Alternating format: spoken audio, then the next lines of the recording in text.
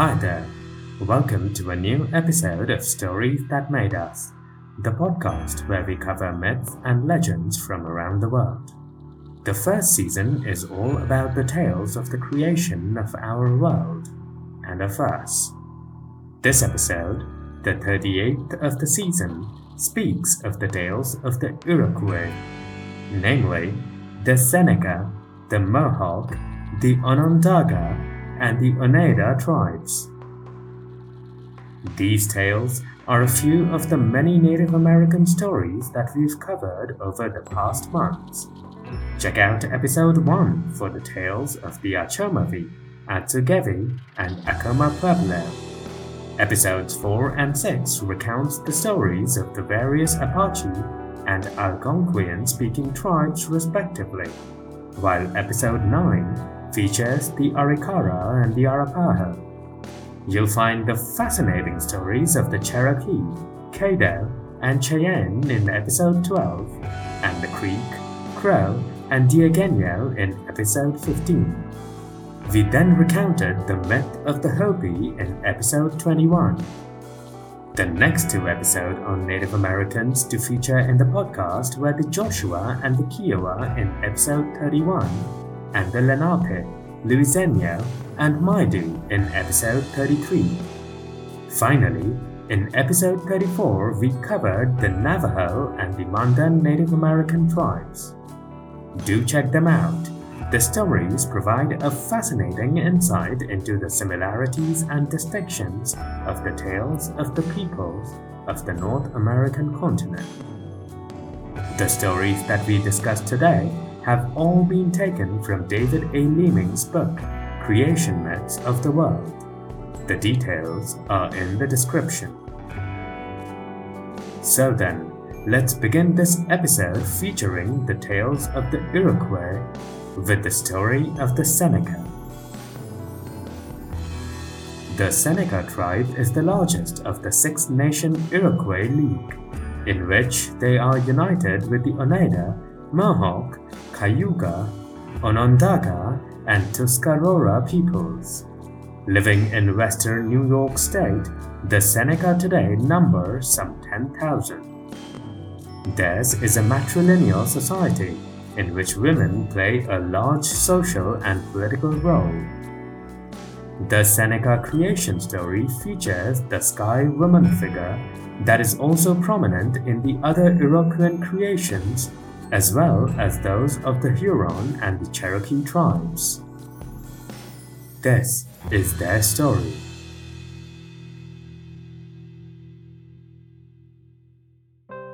There was a time when water was everywhere and was populated by ducks, loons, and other water birds. Turtles and toads also lived in the water back then.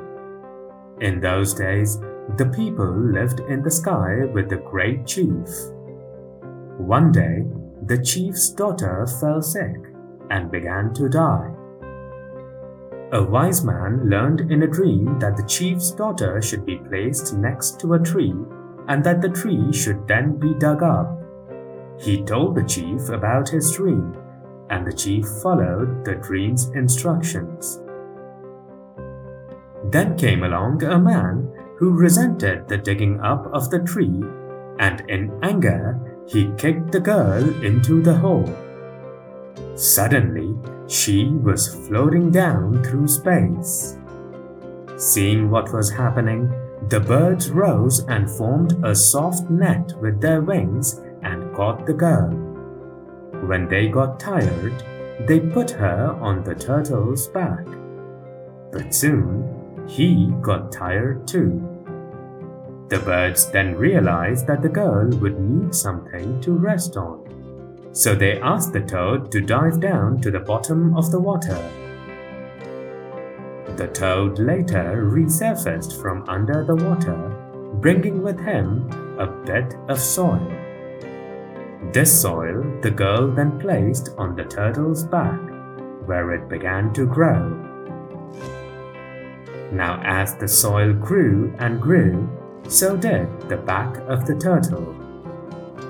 Soon there was enough earth for the girl to live on, She was happy there.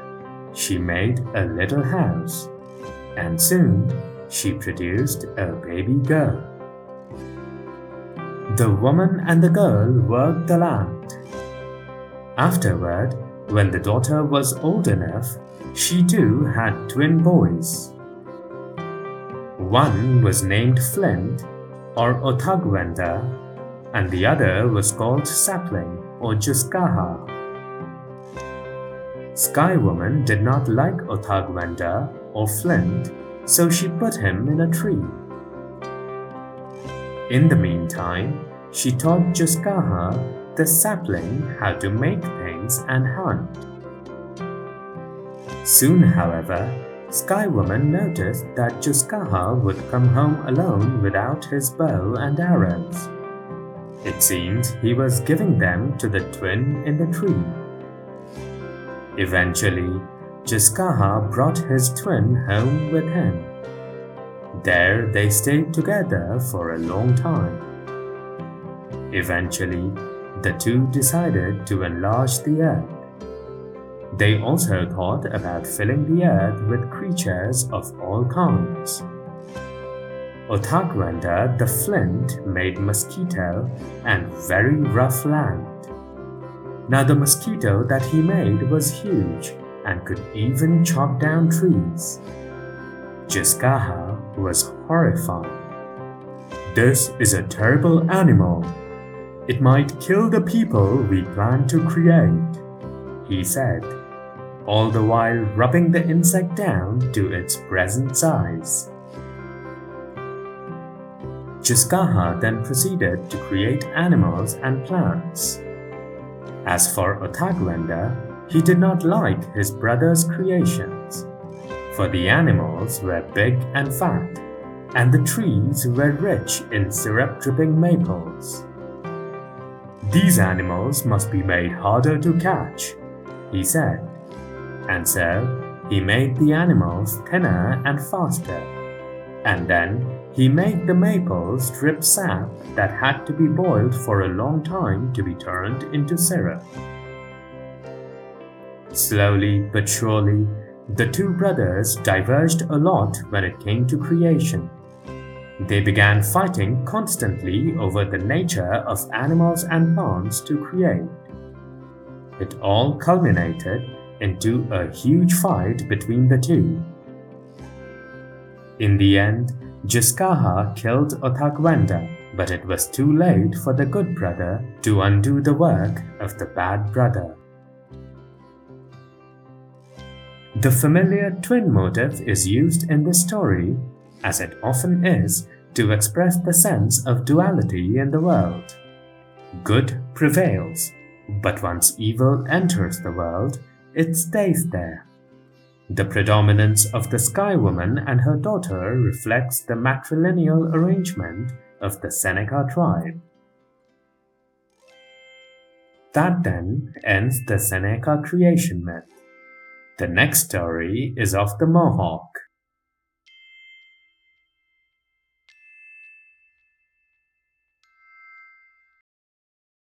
The Mohawk, or the Kanyen'keha, are the easternmost tribe of the Iroquois Federation.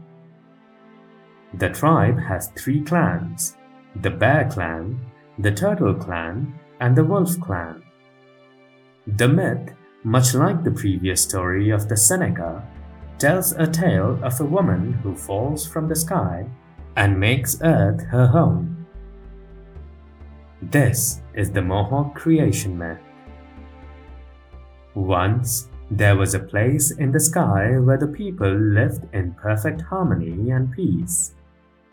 Houses were oriented east to west in accordance with the rising and setting sun. In one of the houses, a woman lived with a special man who needed protection because of his mysterious powers. The man, however, became sick and died. Now, death back then was a phenomenon that was unknown in this sky world. The people placed the man in a container, wondering what to do with the body. Now, before long, The woman who used to live with this special man was seen to be pregnant, but she did not reveal the name of the father. When her time came, she gave birth to a girl and named her Ayensik, which meant the earth. This girl grew up quickly. One day, Ayensik began to cry uncontrollably. Only when she stood in front of the burial container of the dead man, who actually was her father, did she stop crying. She talked to the spirit of her father for hours at a time, and one day she told her mother that she, in accordance to the wishes of her father's spirit, was to marry. In preparation, her mother packed a basket of cornbread and berries, and Ayensik, as directed by her father's spirit, left to find the place where Taranhaewakon, the sky supporter, lived. When she got to the place as described by her father's spirit, the girl gave Taranhaewakon the basket of food and stayed with him for 3 days and nights. Unfortunately, Taranhaewakon soon became sick. In his sickness, he brought Ayensik to a special tree, which was called the Tree of Light, and told her to lift it out of the ground. Taranhaewakon knew that doing this would make him feel better. The girl Ayensik, as instructed by him, uprooted the tree, exposing an opening through which she looked down. Now, as she leaned over, Taranhaewakon pushed her into the hole, and she began to fall, grabbing roots of beans, corn, and squash on her way through the hole. Now Ayensik fell and fell into the darkness below the sky world, until she saw a vast expanse of water below, with animals floating about in it. Of the creatures upon earth, the loon looked up and saw the falling woman. The bird then asked the turtle to host the sky woman, as all the birds formed a net to break her fall. Now, after spending some time on the turtle's back, Ayensik knew that the animals would need dirt to form a world, and so she asked them to dive for some. Several animals tried but failed to find the dirt. Finally, the muskrat succeeded and placed a small amount of dirt on the turtle's back. As each day Ayensik circled the turtle's back, the dirt grew into more land, and gradually the roots that she had brought with her from the upper world began to give forth plants in the new earth. These plants were corn, beans, and squash, the staple food of the Mohawks.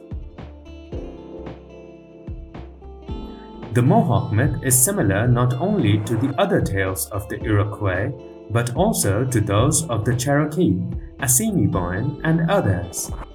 The little muskrat who succeeds in bringing the earth from under the water, muskrat being the most ordinary of animals, perhaps represents the idea that ordinary people can sometimes be heroes. The turtle, as the foundation for Earth, is a ubiquitous North American earth diver hero and is, logically, the totem for one of the major Mohawk clans. Sky Woman herself is fertility and earth. The fact that death is associated with her in the upper world indicates that though her origins are divine, her role as the earth goddess demands the inclusion of death, an integral aspect of the cycles of fertility. We now move on to the story of the Onondaga.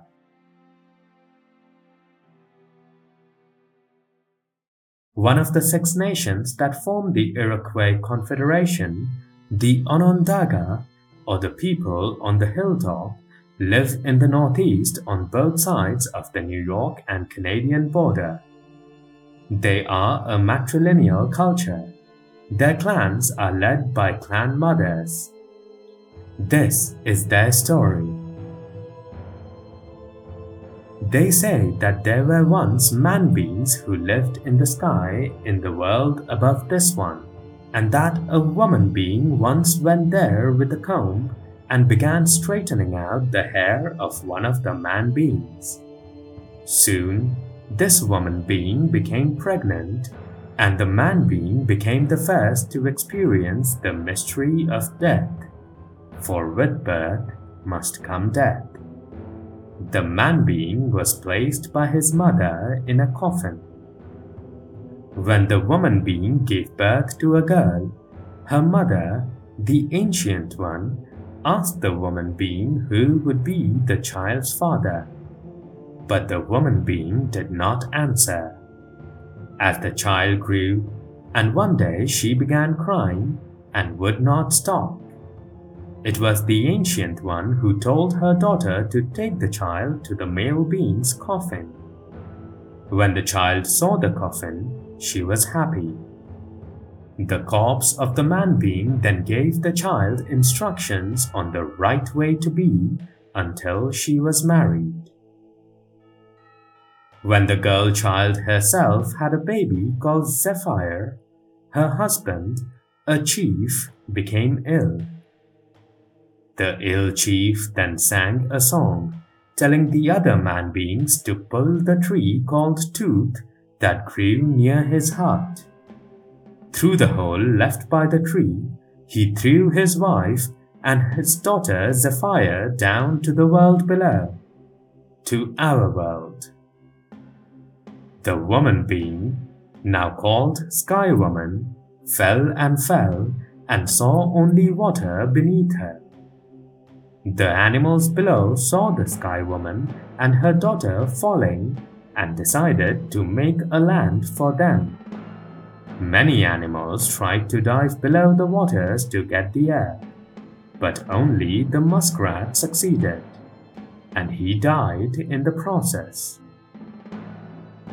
With the earth that he brought up, however, the animals made land on the turtle's back. Then, the flying creatures formed themselves into a huge net in which they caught the falling woman, and they brought them safely to the new earth. Sky Woman and her daughter brought fire and taught the people the art of hunting. Then, when the daughter had grown up, she was visited in the night, and she soon became pregnant. Now just before she gave birth, she heard 2 male beings talking inside her body, arguing about how to be born. One came out by the normal way, the other by an armpit. This armpit child killed his mother as he was being born, and then told his grandmother the other son had done the deed. This child was the first evil child, and so there came upon earth the first of the good and evil people. These were the first man-beings on earth. This myth is almost the same as the Mohawk creation myth. The dominance of Sky Woman is appropriate for the matrilineal cultures such as those of the Iroquoian tribes. The Sky Woman and her daughter became true culture heroes, teaching their people how to live. They are the first clan mothers. The fact that an evil child is born of the daughter's armpit rather than in the usual manner suggests the abnormality that the child brings to an otherwise stable world. Our final creation myth of the episode is about the Oneida. Now, like the Onondaga above, the Oneida, also called the people of the Standing Stone, of New York are a member of the Iroquoian Federation. Like the other Iroquois, the Oneida are led culturally by clan mothers, and their story also is that of the Sky Woman. So then, let's check out their story. In the beginning, the earth was covered in water, and every place was dark. Only water animals lived down here. The spirits lived in the world above with the Great Spirit. There was a huge apple tree there with deep roots. Now it so happened that one day the Great Spirit uprooted the tree, leaving a great hole in the ground of the upper world.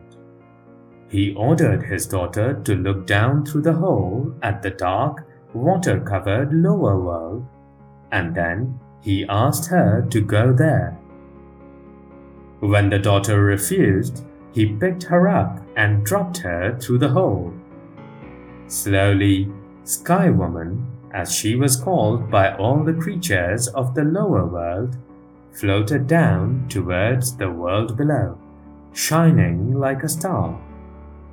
The water animals looked up, afraid. At first, they hid under the water, but then they came back up and decided they would need a dry place on which Sky Woman would land. The beaver dove into the depths to find soil, but drowned in the process. The loon and others failed too. Finally, the muskrat dove, and though he resurfaced dead, he had some mud in his paw. The animals placed the bit of mud on the turtle's back, and immediately the turtle and the earth on his back grew into what is now North America.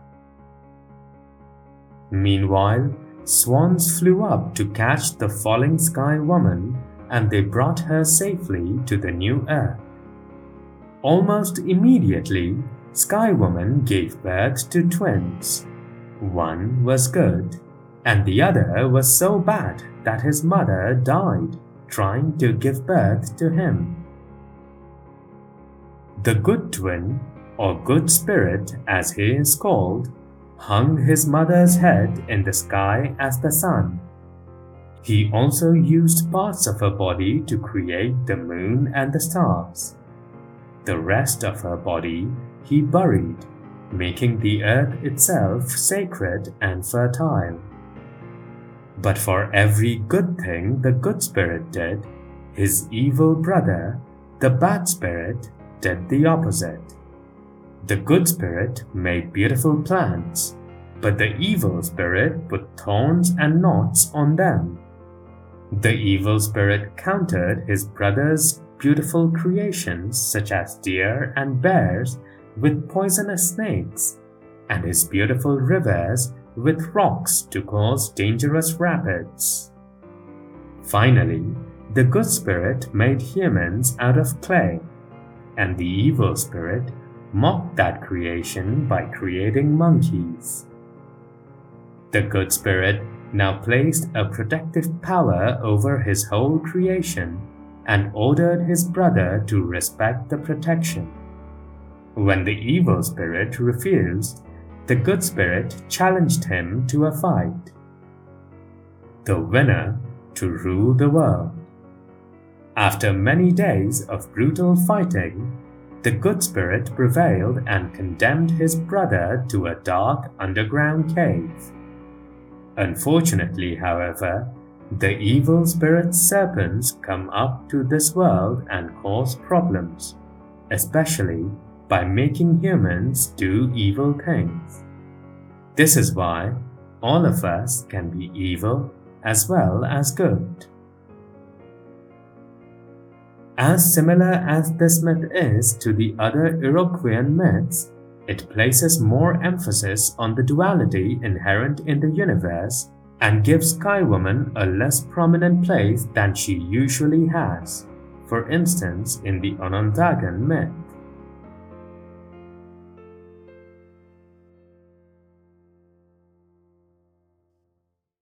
That then is the end of this week's episode.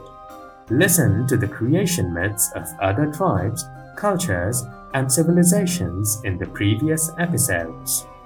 As I alluded to earlier, we've covered many tales of the Native American tribes in the podcast.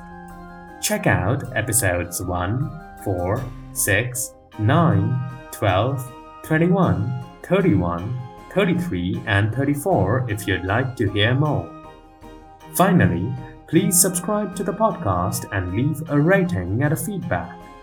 We're active on Twitter and Instagram, so why not connect with us by using the handle @storiestht_MDEUS for both Twitter and Instagram. You may also email us at info.storiesthatmadeus@gmail.com. I'll see you again next week. Until then, goodbye.